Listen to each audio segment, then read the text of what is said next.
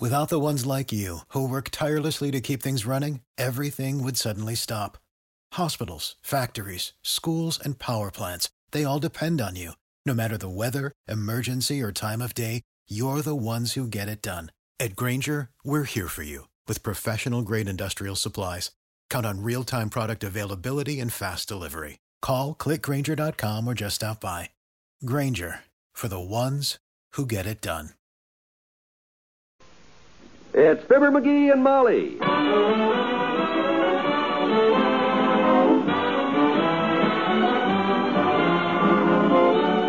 Each weekday at this time, NBC brings you the Fibber McGee and Molly program, transcribed, written by Phil Leslie, and directed by Max Hutto.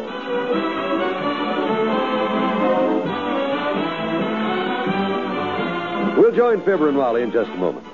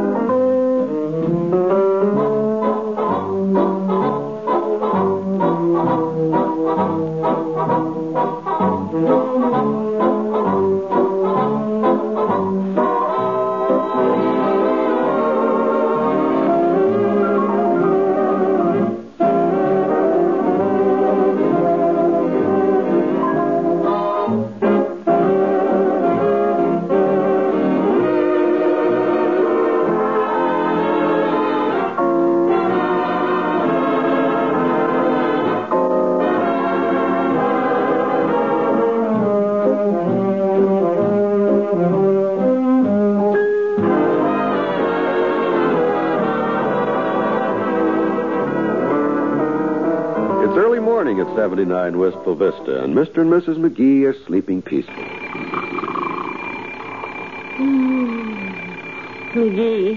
McGee, wake up. Huh? What is it? Answer the phone, Molly. Tell him I'm asleep. It's the alarm clock. Turn it off. The what? Oh, the alarm clock. Yeah. Where'd I put that dad-rat alarm clock? Isn't it on the nightstand? No. I put it someplace close last night so I'd be sure to hear it. Sounds like it's under the bed. I've got it, dearie. Oh. You can get up off the floor now. Where was it? Under your pillow. Oh. Yeah, I put it there so I'd be sure and hear it. So I could get up early today. This is the day I'm making the speech at the Executives Club luncheon, remember? Oh, that's right. I got a lot to do today. Got to go over my speech again, practice my diction, get dressed, go over my inflections, and all stuff like that there. I figured I'd better get an early start. All right, I'll go down and get breakfast started while you're dressing. What time is it anyway? 4:30. What? 4:30? Okay, I got a lot to do. You go on back to sleep. I'll work on my speech till you get up. Okay, I'll be up at 7.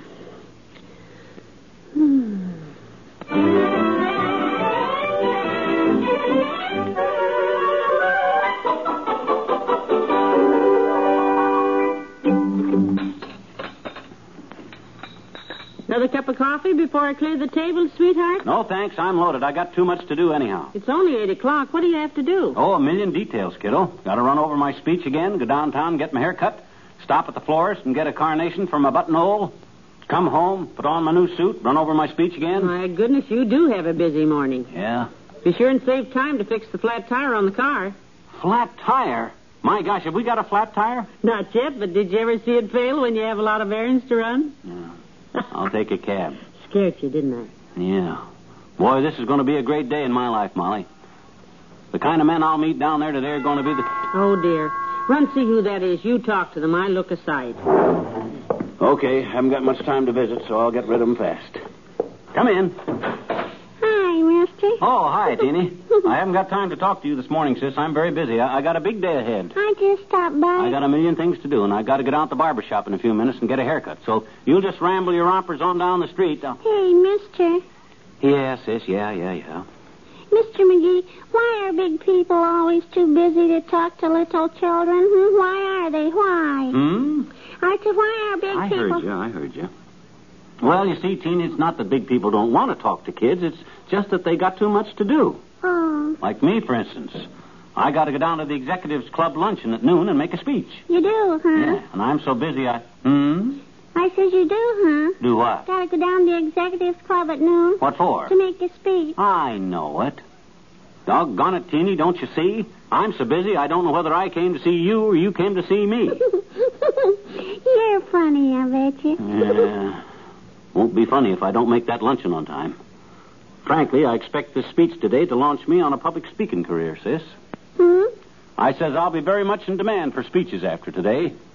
There's an Elks convention in a couple of weeks, and I'll probably deliver a talk there, too. Oh, boy. I'd like to hear that. Can I go, mister? Can I go? Yeah, you can go right now.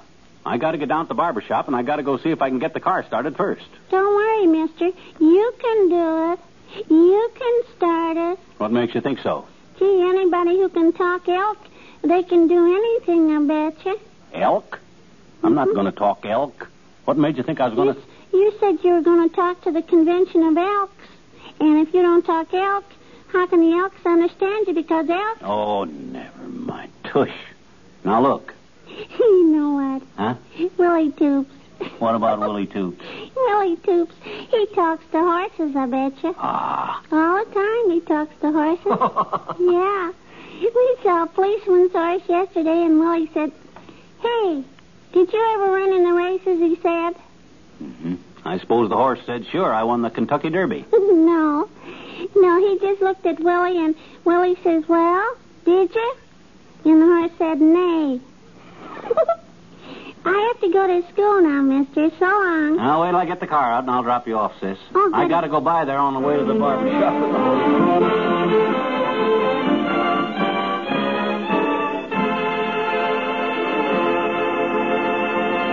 Back to Wistful Vista in a minute.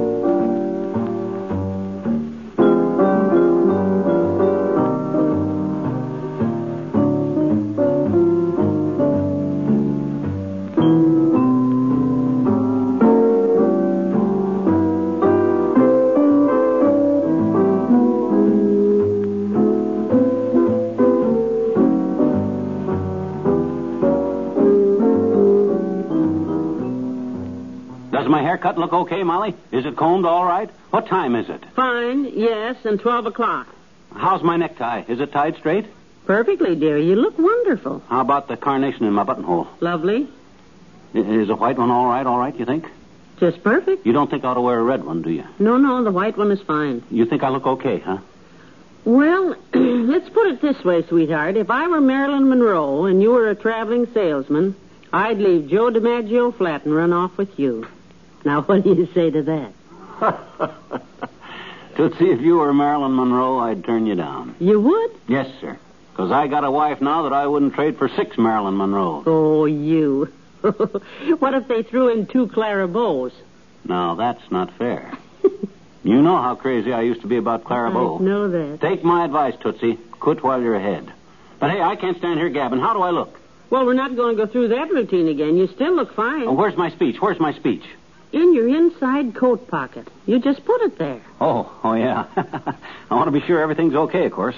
Boy, this is going to be a great day in my life, Molly. I'd love to be there. The type of guys I'll meet down there today, all them millionaire executives, why, they could change my whole career, you know that? Wouldn't hurt a bit either. If I make the right impression with my speech, any one of them guys could make us rich, kiddo.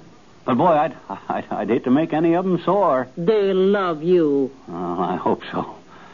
Ooh, if one of them guys took a notion to, he could ruin us financially. Believe me, we'd never notice it. Well, hey, where's my speech? You seen my speech? Oh, in my inside pocket. I better get my hat. You're not nervous, are you, McGee? Me? Nervous? I'm all right. I'm fine. I'm not upset. Who's nervous? All right, sweetheart. You run along and good luck. Thanks. I'll be back just as soon as the applause dies down and everybody gets through shaking my hand and telling me what a great speech that was. Well, goodbye, kiddo. McGee. All right, so I walked into the closet. So maybe I am a little nervous. I didn't say a thing, dearie. Well, maybe you're right. Maybe I better read you the speech once more. Now, where'd I put it? It's still in the inside. Oh, I got it. You ready?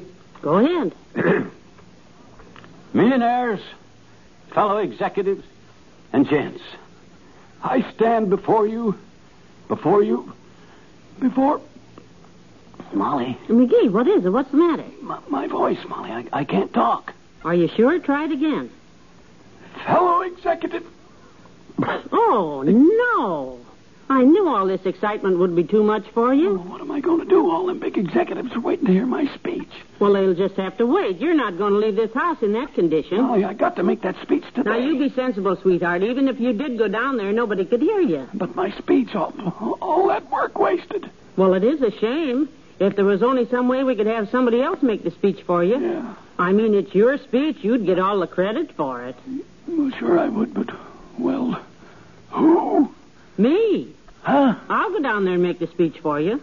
Yeah, but you don't know it. You've got the whole thing written down, haven't you? Yeah. Well, I'll just take it along and explain that you're not well, and rather than disappoint them, you asked me to read it to them. I never thought of that. They'll like it. I know they will. Now, you wait right here, and I'll be back as soon as the applause dies down and they finish shaking my hand. For you, of course. Molly, you're a genius. It runs in the family. Bye, dearie. I'll see you later.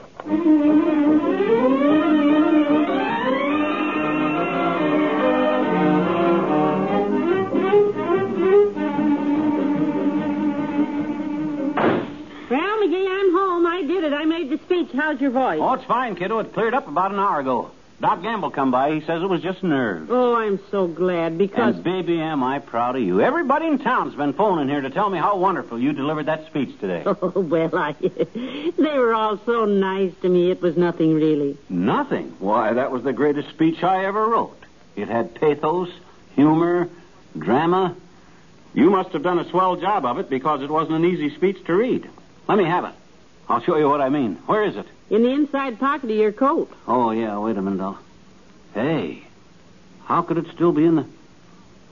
Molly, you mean you went there without my speech? Well, I was so excited and all. But gee whiz, I heard that them executives applauded you for 20 minutes. They did, and I still don't understand it. Well, me neither. When they called your name, I stood up and I said, Gentlemen, Uh-huh. due to an unfortunate accident, Mr. McGee has lost his voice and won't be able to talk. Mm-hmm. And the next thing I knew, everybody started to applaud like crazy. And I gave them a short talk on the housewife's view of big business, and they were the nicest bunch of men.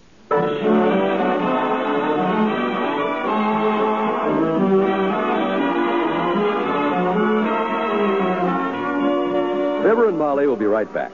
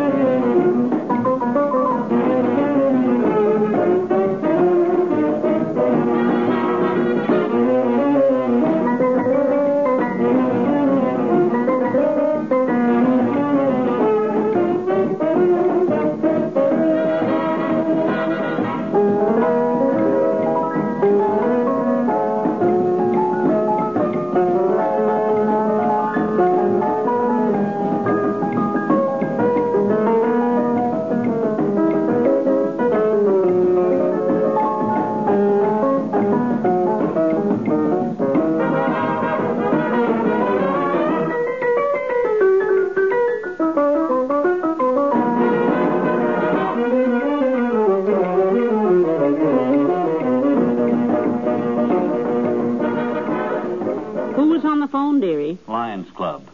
They wanted you to speak at their luncheon next week. Oh, isn't that nice of them to... I told them to go fly a kite. Calling up here bothering a busy housewife when she's trying to run her home and take care of her... McGee. Oh, good night. Good night, all.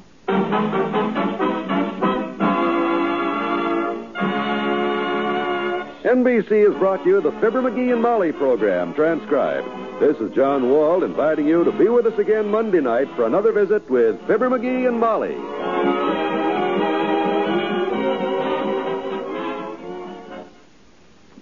Weekday evenings, laugh with Can You Top This? On the NBC Radio Network.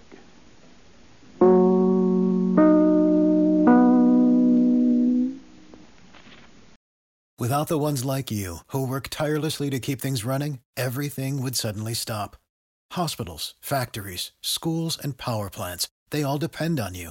No matter the weather, emergency, or time of day, you're the ones who get it done. At Grainger, we're here for you with professional-grade industrial supplies. Count on real-time product availability and fast delivery. Call, clickgrainger.com, or just stop by. Grainger, for the ones who get it done.